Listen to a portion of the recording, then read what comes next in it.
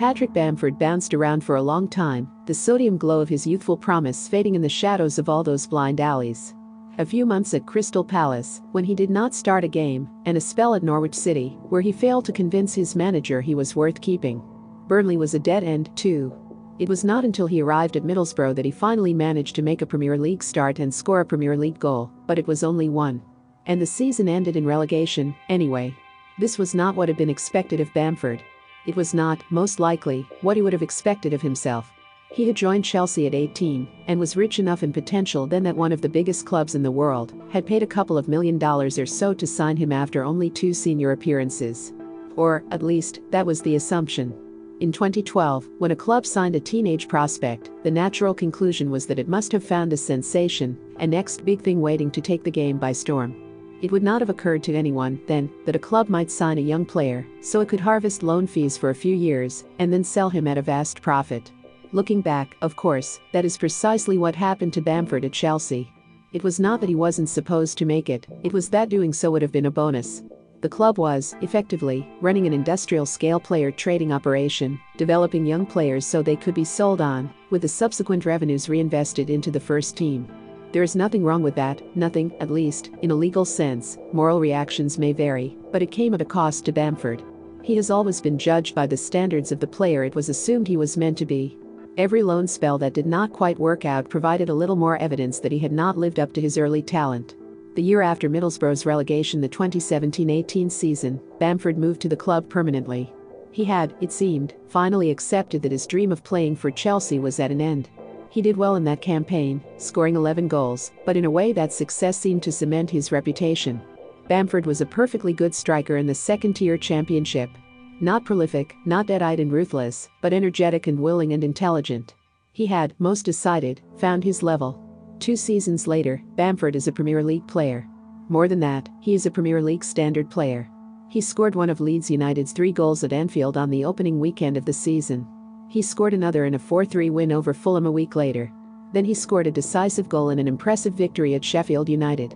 Not long after, he scored all 3 in a 3-0 win against Aston Villa. He has played 7 games and scored 6 times. Those goals have been of all shapes and sizes. Pretty finishes and scruffy ones, artful ones and emphatic ones, from close range and from distance.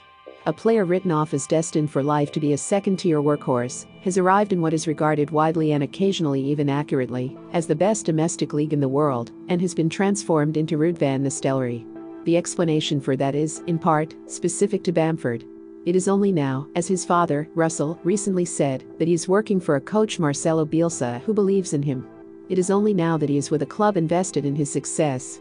For all the due diligence Chelsea and its peers among the superpowers do when finding client clubs to take their players on loan, the athletes are rarely anything more than borrowed assets. Players on loan are easily discarded.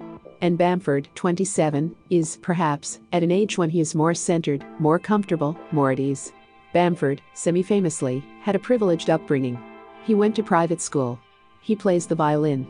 He speaks 3 languages conversationally, which in his case is probably not a resume-boosting euphemism for knowing how to ask where the swimming pool is. In his early years, that made Bamford an outlier in a sport where difference is too often seen as weakness. At times, he has admitted previously, it was a source of discomfort for him. Now he is old enough and wise enough to shrug it off. He is working for a manager who will not even be aware of his background, much less care about it. If you put all of that aside, though, there is a universal lesson in Bamford's story, something that almost affords it the status of parable. Bamford is flourishing under Bielsa partly because of the connection between the two of them, but largely because he fits the coach's system perfectly. Bielsa does not need his striker just to score goals. That is not the sole metric by which he judges the effectiveness of his number 9. Instead, the forward in Bielsa's vision of football is there to hold the ball up, to bring others into play, to create space, to destabilize the defense and, in particular, to lead the press. Goals are helpful, of course, goals are the point of football, but they are not the only metric. It is the same reason Jurgen Klopp finds it odd that Roberto Firmino attracts criticism for not being more prolific. It is why Rafael Benitez, a generation earlier, built a title-winning team with Mestaz at its spearhead, a player who scored 48 goals in 218 games across a decade in La Liga. Bielsa sees Bamford in precisely the same light. Too often, as fans and as observers, we write off players when they fail to meet some indistinct performance standard. We determine that they are not good enough for this team or that level. We demand that they are dropped or sold or upgraded. We decide that they will never make it. Bamford offers a salutary reminder that it is not quite so straightforward as decreeing some players good enough and others not good enough, and that doing so based on one element of their job, in this case, goals scored, is misleading to the point of myopia. Often, it is not so much that there are bad players. There are just players on the wrong team, or in the wrong system, or in a job that they are ill-suited to do. For a long time, that was Bamford. A player who was supposed to be a sensation, but never quite managed to settle. That does not mean the early promise was wrong. He was, instead, waiting to find the right place, the right time, the right team, the right coach. In Bielsa, and in Leeds, he has found that now. His story is not one of a player finally reaching his level. It is a much more common story. That of a player finding his place. England went back into lockdown. This one is set to last a month, initially, but longer feels likely. In July, the government, on suspiciously short notice, cancelled Eid al-Fitr for those living in some of Britain's largest Muslim communities, so there really shouldn't be any reason to place a firewall around Christmas. There are tighter pandemic restrictions in place across Europe now, too. 9 cities subject to curfews in France, partial shutdowns in Germany and the Netherlands, limits on opening hours for restaurants and bars in Italy.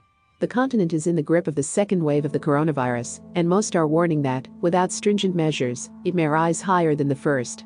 Elite football, you will have noticed, is carrying on regardless, even at a time when youth sports are being put on hold. The domestic leagues continue uninterrupted. The Champions League group stage has reached its halfway point. At a time when borders are closing and travel is being restricted, football has an international break planned. None of this has been met with any moral outcry. No anonymous executives have come forward, as they did in spring, to demand that the season be abandoned, to declare that it is abhorrent to play on while the death tolls mount.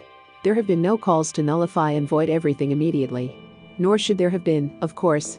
Elite football has proved, over the last 7 months, that it can play on in a time of pandemic. The number of positive tests among players remains low. The testing regimen is thorough and assiduous. Most important, the sport has not been linked to any major outbreaks, and it has not placed any excessive burden on health or emergency services. But it does raise 2 questions. One is why those who wanted to abandon football in spring on moral grounds are not calling for the same to happen now. The other is, given that Europe is facing what may be a long winter of months-long lockdowns, what would have happened if football had not proved that it could play on? What if we had set the precedent of abandoning last season? Without 7 months of evidence that football, at least among the elite, can function in these conditions, presumably we would have to abandon this season now. That could mean almost an entire year without any revenue at all for clubs and associations. It would mean a return was effectively impossible until a vaccine had not only been found, but also been widely administered. Football did not handle that conversation at all well in spring. It was fraught and self-interested and duplicitous and, at times, toxic. But, in hindsight, it may well have been the game's salvation. If it had not started then, it is not clear, now, whether the games really would have been able to start in any recognizable form at all. Remember to follow Golia by hitting the follow button and slapping a 5-star review on the show or tapping the love icon. Let's get to 1 million followers and tune in daily for new episodes.